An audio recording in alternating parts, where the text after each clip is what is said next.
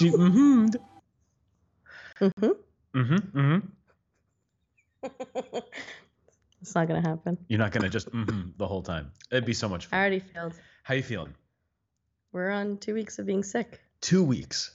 Yeah, I've never had this happen in a very long time. Actually, I don't remember the last time I've been this sick. 2 weeks of illness. Yeah.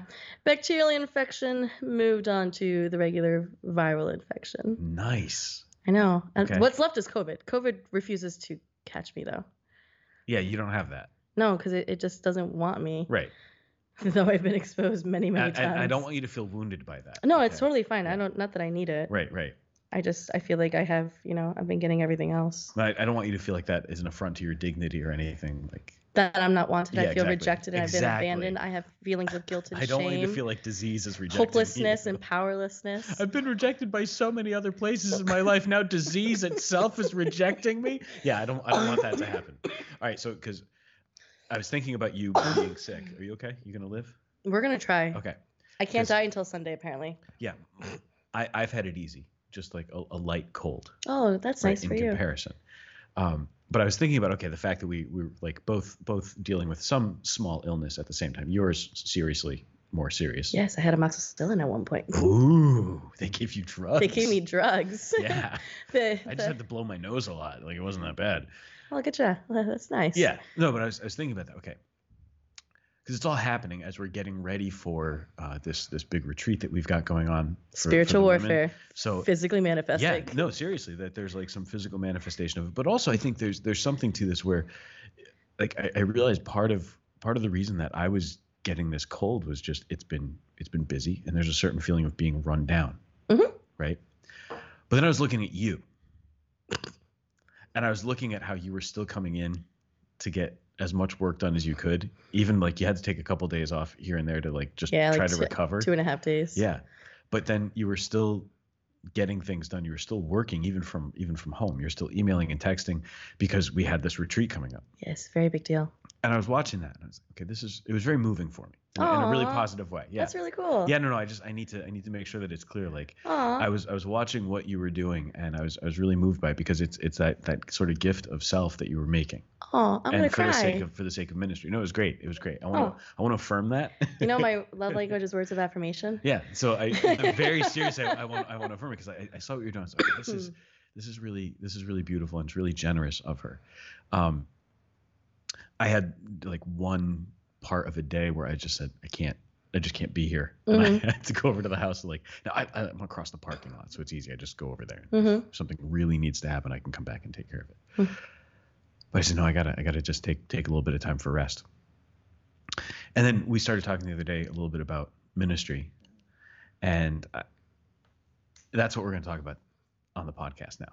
Today. Yeah, we're going to talk ministry here because I started realizing you were sacrificing yourself a lot, and you're putting extra effort in and all of that stuff, which is, I think, fantastic and a huge gift. And I realized that when we talk about doing ministry, some type of service in the life of the church, very often we kind of put ministry all together. All different types of ministry are all related to each other. And there's a truth to that. They are, in fact, going to be all related to one another. All for the kingdom. All for the kingdom, exactly. The goal is the same. But the person who is taking on a particular ministry, according to their circumstances, there's going to be something that's a little bit different. So what struck me was that for many of us, when we do some type of ministry in the life of the church, the paradigm, the model that we're basing it off of is actually the ministry provided by priests or religious. So a priest by vocation has a ministry and a way of living out that ministry that's deeply connected to every aspect of his vocation. So as a priest, that means there's got to be availability. There's got to be all of these things where, I live where I minister. I live here and I live among the people to whom I minister. There's meant to be an availability at all times. I don't get to put the ministry off to the side at some point. The ministry is part of my very life because I'm a priest. So the whole thing, everything, I can't stop being a priest. right? Like I can't decide, okay, I'm off duty, therefore I'm not functioning right now as priest. I am priest no matter what. That's why your days off are theoretical days off. Yes, my days off end up being theoretical. But even okay, we're gonna come to that though too, because even like the day off thing for a priest, it means a day of rest. It doesn't mean so much a day not being a priest. Right. It's meant to be a day of rest, and I need to be better about taking a day of rest. Yes. And I know that. You usually only do half days, maybe. Maybe. If then. Often. Sometimes. Yes. Infrequently. All right. But then lay ministry, so a lay person taking on some sort of ministry in the life of the church, their ministry is not theirs by vocation when we consider what the idea of vocation is. So like the call to priesthood, to religious life, to marriage, right? These are the vocations. And then the things that we do, the work that we do, supports our true vocation, the primary vocation. And this is why you see like a family can struggle if mom or dad decides to focus too much on their job and not enough on their family. Right. A marriage can struggle if the spouses focus too much on the career trajectory and not enough on one another. Now, if that's all integrated and if it's understood to be something that's supporting, then we can make anything work. We can make it happen with God's grace. It's amazing. So I was thinking about you as a layperson doing ministry and the fact that you're spending extra time and sacrificing time when you should be out sick because there's a job to do. There's stuff that we need to get done. It is what it is. Yeah. Well, so I'm moved by that because there's the generosity, right? There's the generosity that's required if we're going to minister. You know, I don't need generosity in heart to go and do certain other jobs. It sure helps. Right. And like think about how different like a job performance would be if I approached it with a real generosity, a Christian generosity of spirit. Gosh, wow. Right? How different could we make workplaces and offices, right? Yeah. But for me to do this job, like to go and sit in this cubicle, doesn't require generosity. But if I am generous, it's going to make the job a heck of a lot better. Right? Well, in ministry demands generosity. Yes. Doing something for the life of the church, to share the faith, to teach the faith, to serve people who are in need, to serve the poor, to build them up, it requires our generosity, right? And so you were showing me that generosity, I think, in a really beautiful way. Now, what happens though if we model lay ministry in the life of the church on clerical or religious ministry? So the ministry done by priests and religious sisters whose lives are dedicated entirely to God with these works of mercy, these works of whatever being the manifestation of their dedication. The fact that you took vows to do this the rest of your life. Right. Yeah. Right. And so do we sometimes, and I think we can see this, like, do we sometimes expect too much of people working for the church in terms of their hours, in terms of their availability, when that might not be the right way to go? What do you think? So I have a bunch of thoughts. The first one is in this book by Matthew Kelly, 4 Signs of a Dynamic Catholic. 80% of the work is done by 20% of the people, I guess, in some certain spaces. He jokingly says, I think almost all spaces. All spaces. He jokingly says in the church, 92% of the work is done by 8% of the people. So one, you have a lack of laborers, or you just have the select few who get repeatedly asked again and again and again to do the same thing. And so there isn't this, the sphere of which you can call upon different people is kind of small. Yeah. It's insular. So hang on. I'm talking about lay ministry taken on by people who are doing this as their living. Yes. So because of that, because there's a lack of other assistance, a lay minister themselves will take on more than they need to. Okay. And you can get into this. So because I think habit. a distinction between volunteer ministry and paid ministry. Right. And or compensated ministry maybe is the way to talk true. about So it. I think it's the job of a paid minister in the church to go and create more people. Otherwise, they feel like they have to do it themselves, and that's something that I do. Like in my head, I'm just going to get it done. I'm just going to get it done. And before you know it, you're doing so many different things. And this was explicitly pointed out to me 2 weeks ago when I went to a young adult event. And there's a board member that I love who introduced me to somebody, and she was trying to explain to me who I was to this to she was trying to explain who I was to this person. And she goes, "Oh yeah, she's all about evangelization." And she's like I want to say maniac, but that's not the right word. And I was just maniac, like, that works. I was like, oh, but what she saw and what other people have seen me do is like, oh, you're everywhere. Yeah. You're in this, you're in that, you're in that. Part of me is like, I can't help it. I feel moved by the Spirit, so then I just like move on in these different spaces. But that also says something to me is, why am I always, in a sense, like, why do I put so much pressure on myself to get as much done rather than equip and delegate more people and invite them into that mission with me? Because it is very different. So, what you do is, if you're a lay minister who loves the Lord and you want to live your life for the Lord, in a way, you're already prepared to make sacrifices. And you're told, like, sacrifices are good, sacrifices are holy, they're going to sanctify you. If you make these sacrifices, you're going to save a soul. And that's motivating. Like, even if you feel empty in your emptiness, God can still, maybe that's serving somebody who feels empty in their own heart, in their own life. And you are uniting yourself to the cross in that manner. But there's two different kinds of sufferings. There's the one like the Lord asks of you, but then the other one that we impose on ourselves that the Lord never asks us to take. So kind of being cognizant of what is it that I'm taking on, and where can I invite other people into it. But it's so hard because lay ministers get to a point where there's burnout. Like, youth ministers only last 18 months on average. Right. You have that example, because you're not just showing in and clocking in from 9 to 5. It's taking all of you, your emotional health, your mental health, the way that you relate to people. You're in a way constantly on, but you can't do it on your own. So you really need to have the call from the Holy Spirit to live it and to be in it in order to continue to do it. Yeah. But something that I've noticed sometimes too is people can get so worked up about doing things for Jesus that they start spending less time with Jesus. But I'm doing these things for you, Jesus. Doesn't that count? And then it's another kind of burnout than you experience spiritually, because now, though you're doing good things for the Lord, are you spending that time with him and allowing him to refresh you? The spiritual burnout comes because you're not praying, because there's not that relationship with God. And then the physical burnout, the mental burnout, comes because the work is so demanding and it's taking all your time, all your energy, and you're probably sacrificing more than is either necessary or more than is prudent. And it's not regular time. You can't every season is different. Right. So, all right.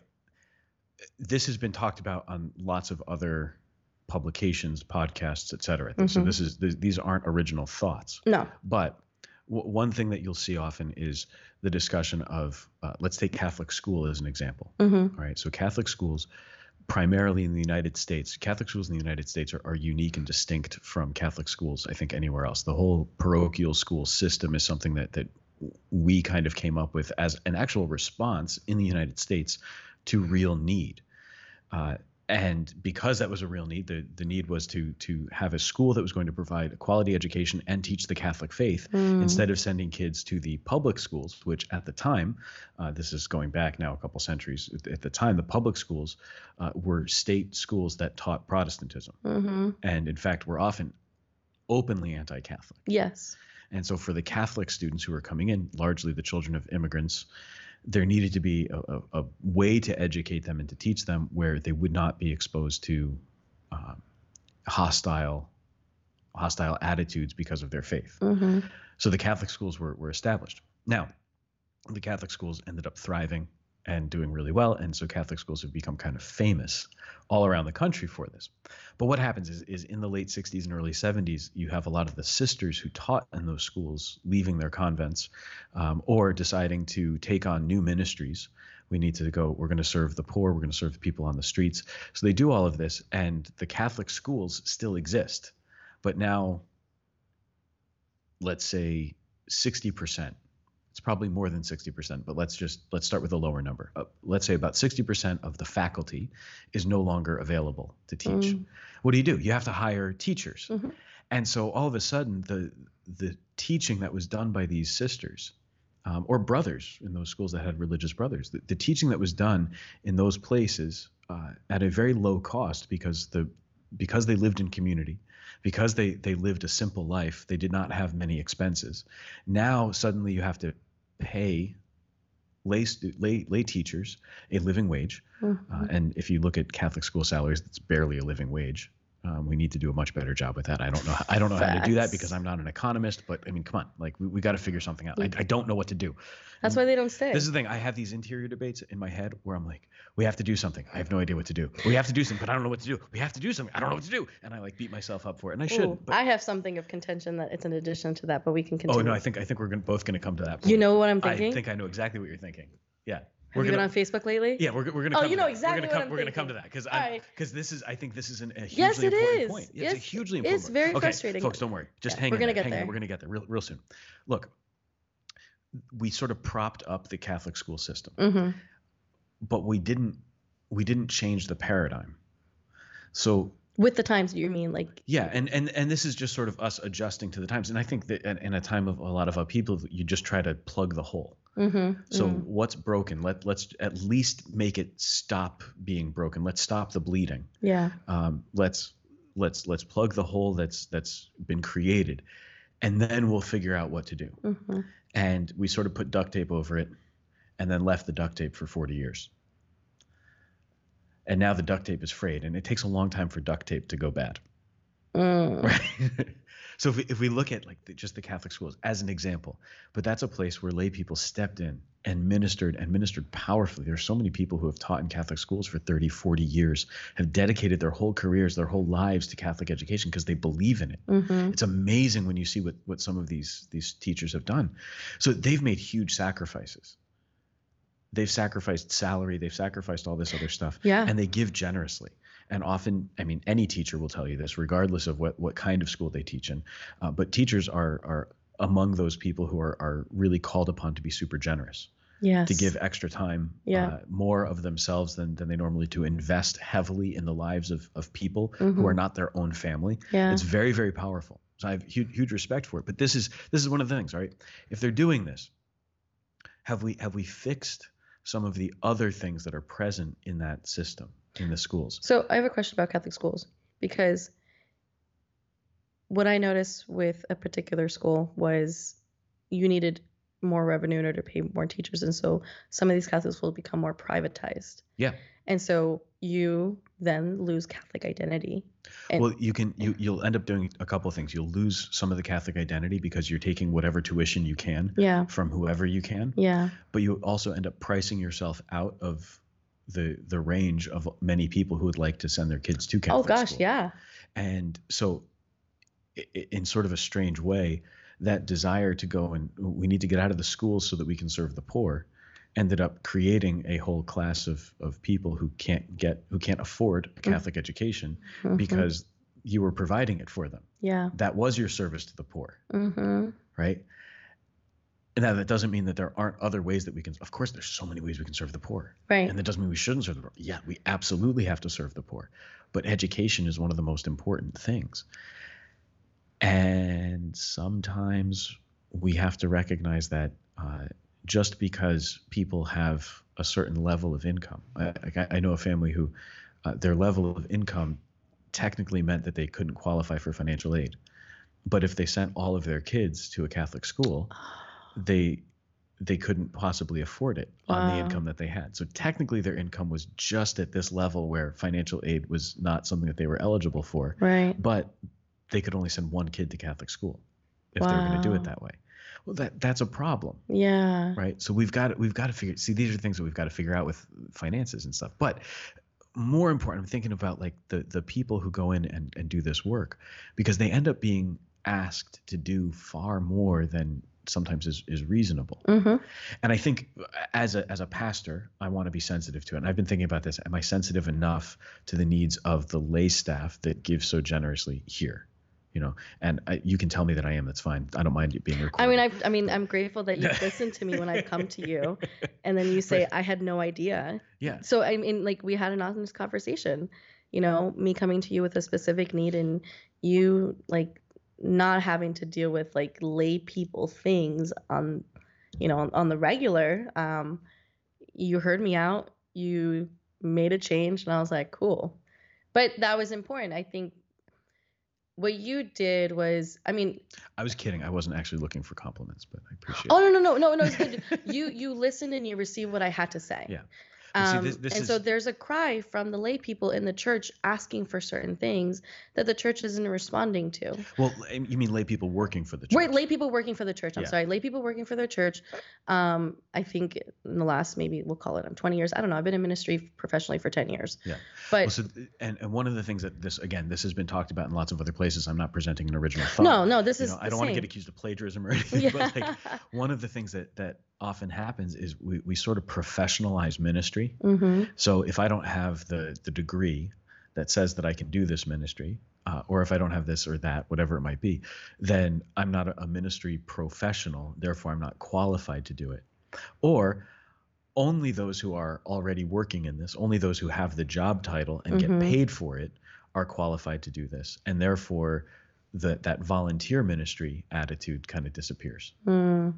Right. So people who might be willing to volunteer look and they see, oh, we've got a staff member who does this kind of stuff. Maybe I shouldn't try to do anything because they've hired somebody. I couldn't get a job doing this. Well, there's lots of things I couldn't get a job doing. That doesn't mean I shouldn't like volunteer my help. Anyway, Mm-hmm.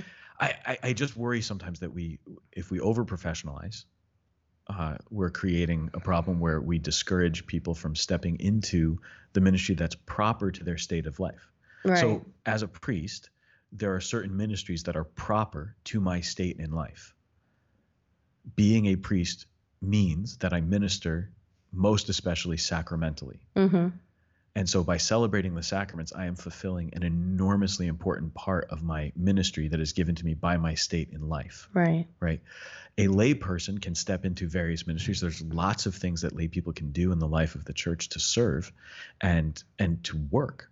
If you're going to do that and that's going to be your job, that's fine. St. Paul says that the laborer deserves his payment. Mm-hmm. Right? So we have to make sure that people are compensated and paid well. Mm-hmm. It shouldn't be in the same way that a priest is ministering and is not exactly living luxury. Although this is the thing that I always laugh about, is that like as a priest, I always figured, okay, there's going to be simplicity of life. There's going to be a certain level of poverty. And, I don't have the highest salary on the staff, Mm-hmm. which, I don't. Mm-hmm. But in my life as a priest, I have lived primarily in Fairfield and Greenwich. in Greenwich. I have lived in neighborhoods that I have no business living in according to my salary.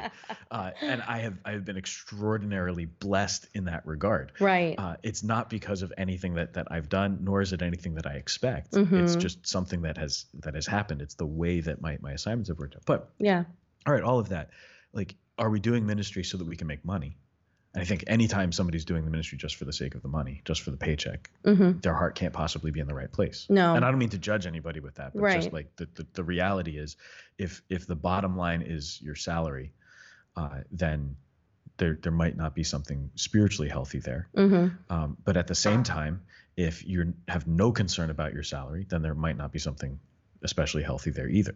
Right. Right? Exactly. Like a Yes. lay person has responsibilities and, Right. and needs to make a plan for their life. So, I think this is where I think even in Focus, for example, I heard that they raised their minimum that missionaries have to fundraise than when I was a missionary. Okay. So like your minimum, you had to bring in at least like $1,800 a month.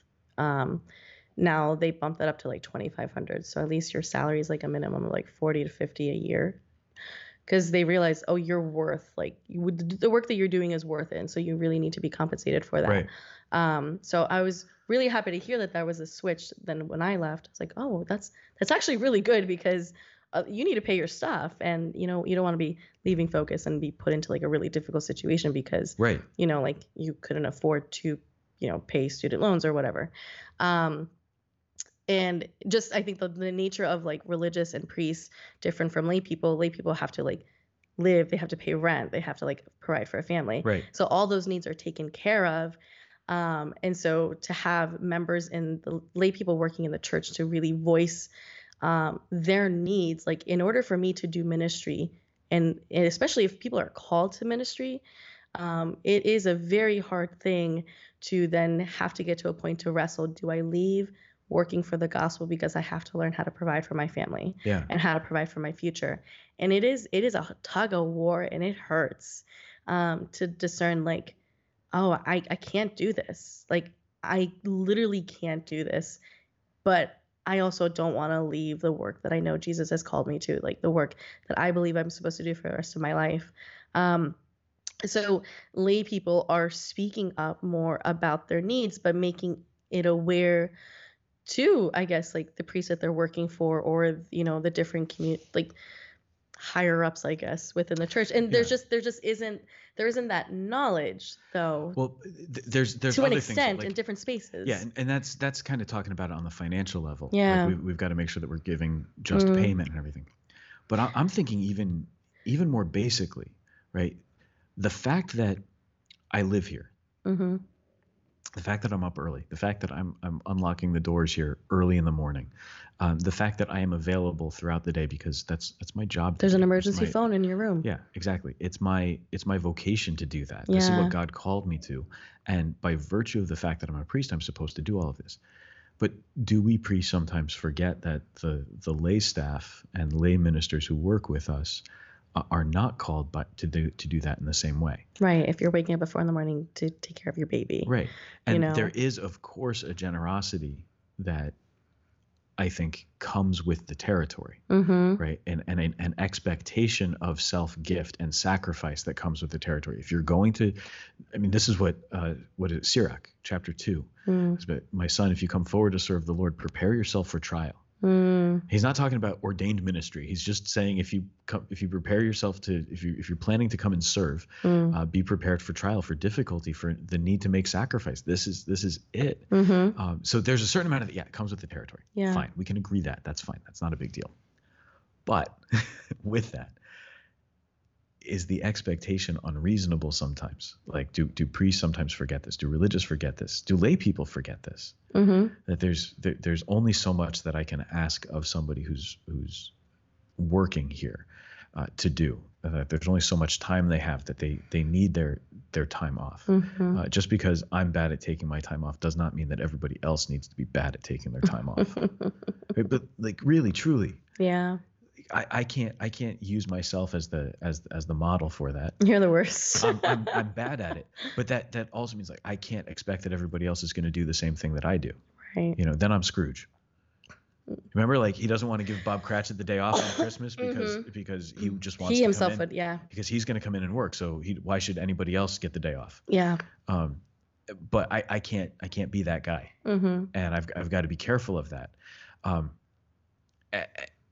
At the same time, like, what's the balance, and how do you foster that while helping people to live out their true vocation, and understanding their ministry is something that supports their vocation. Right. Their ministry is something that blesses their vocation. Their ministry is something that serves and supports my vocation. And can be integrated. Right. So, like, when you minister, you support what I'm supposed to be doing as a priest. And so there's a teamwork, and I've been convinced of this for a very long time. Like, I think too often in the life of the church, we talk about sort of opposition between clergy and lay people, or the institutional church and your ordinary parish or something like that. Like, no, we're a team. We're working together, and we're supposed to be. There's not a contradiction. There's not an opposition between vocations. The vocations are complementary. Yes. We need to work together. But at the same time, I need to remember that just because the vocations are complementary, just because the ministries are complementary, ordained ministry and lay ministry are complementary, they go together. Too often we think that they're somehow opposed, and that this is like lay empowerment, or it's clericalism. If like this will happen all the time, especially with liturgy. Like, if the priest says, "I'm going to distribute communion," somebody will say, "That's clericalism. Lay people should be doing it." It's like, no, actually, it's the priest's job. The church. Oh, it was a thing. It's not so much said very often anymore. But that's a little bit of a longstanding wound from like my time in formation. Really? Yeah, that was actually an attitude that was out there. No way. Well, like the idea that all liturgical ministry needed to be shared equally. But it's actually no. That's why you have a priest.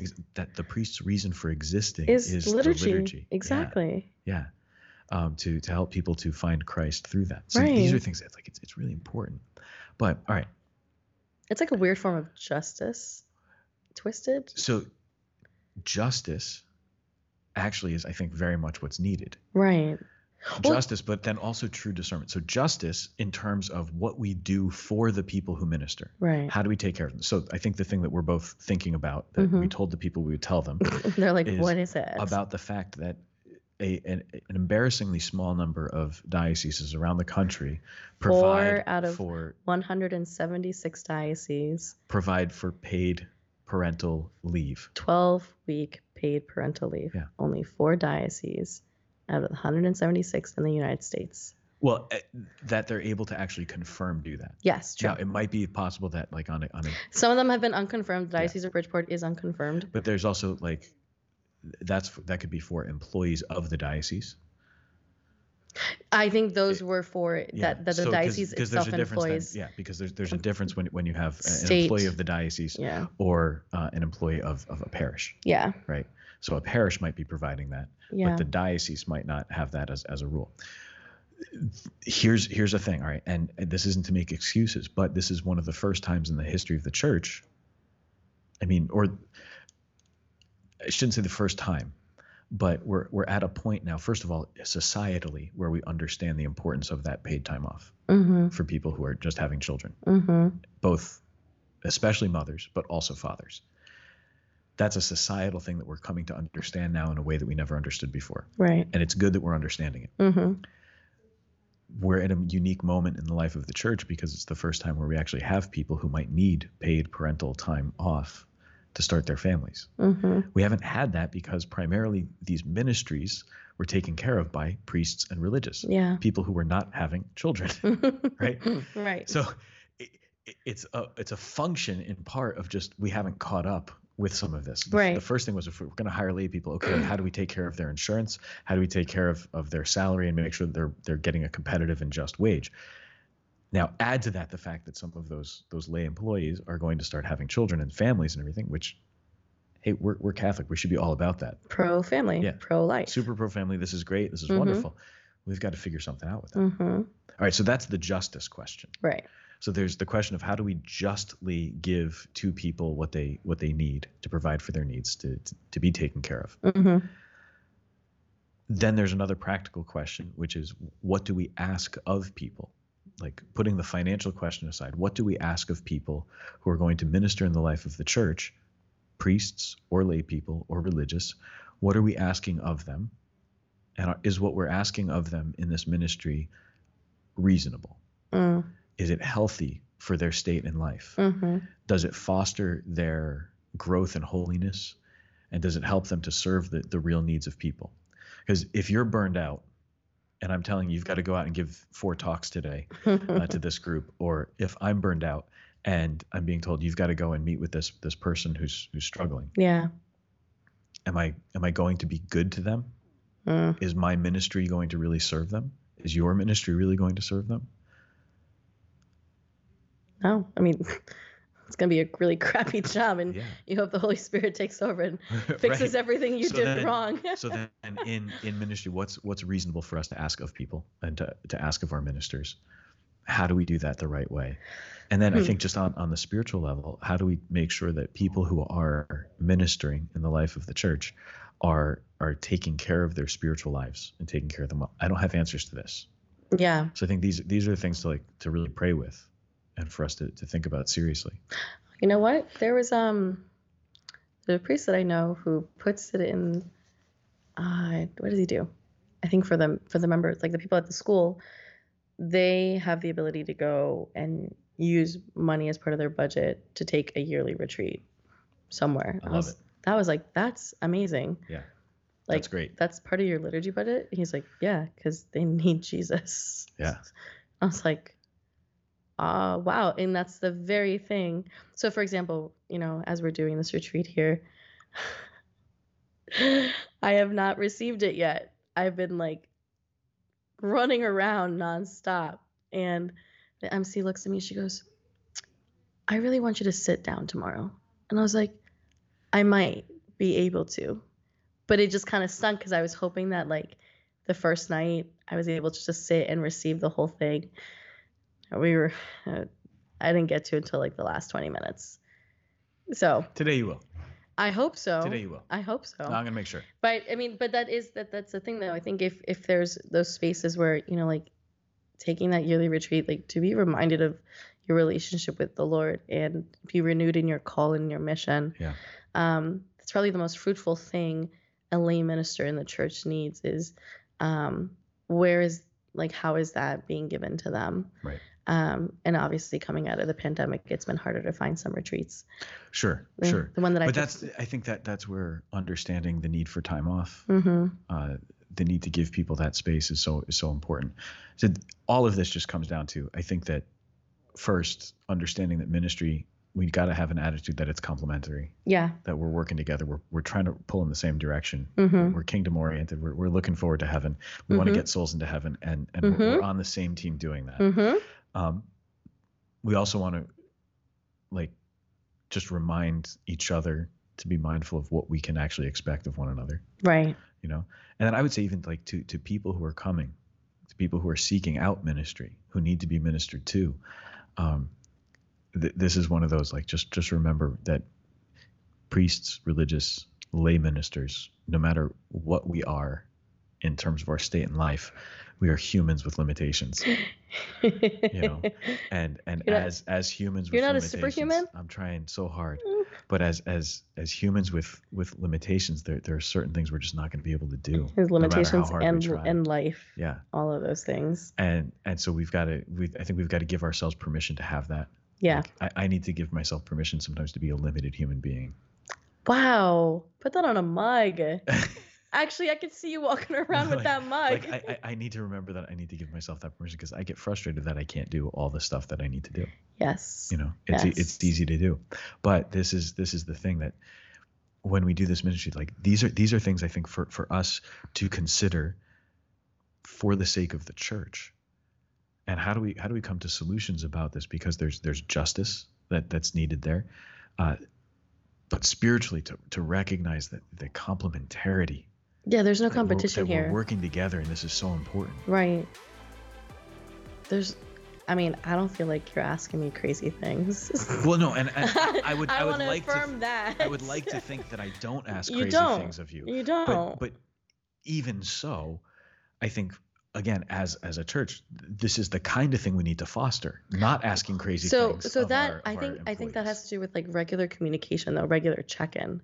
Yeah. And having a space where, hey, just kind of, I have the freedom, and I know that there's particular spaces where, if I need to air something out, I need to talk about it, I can do that. But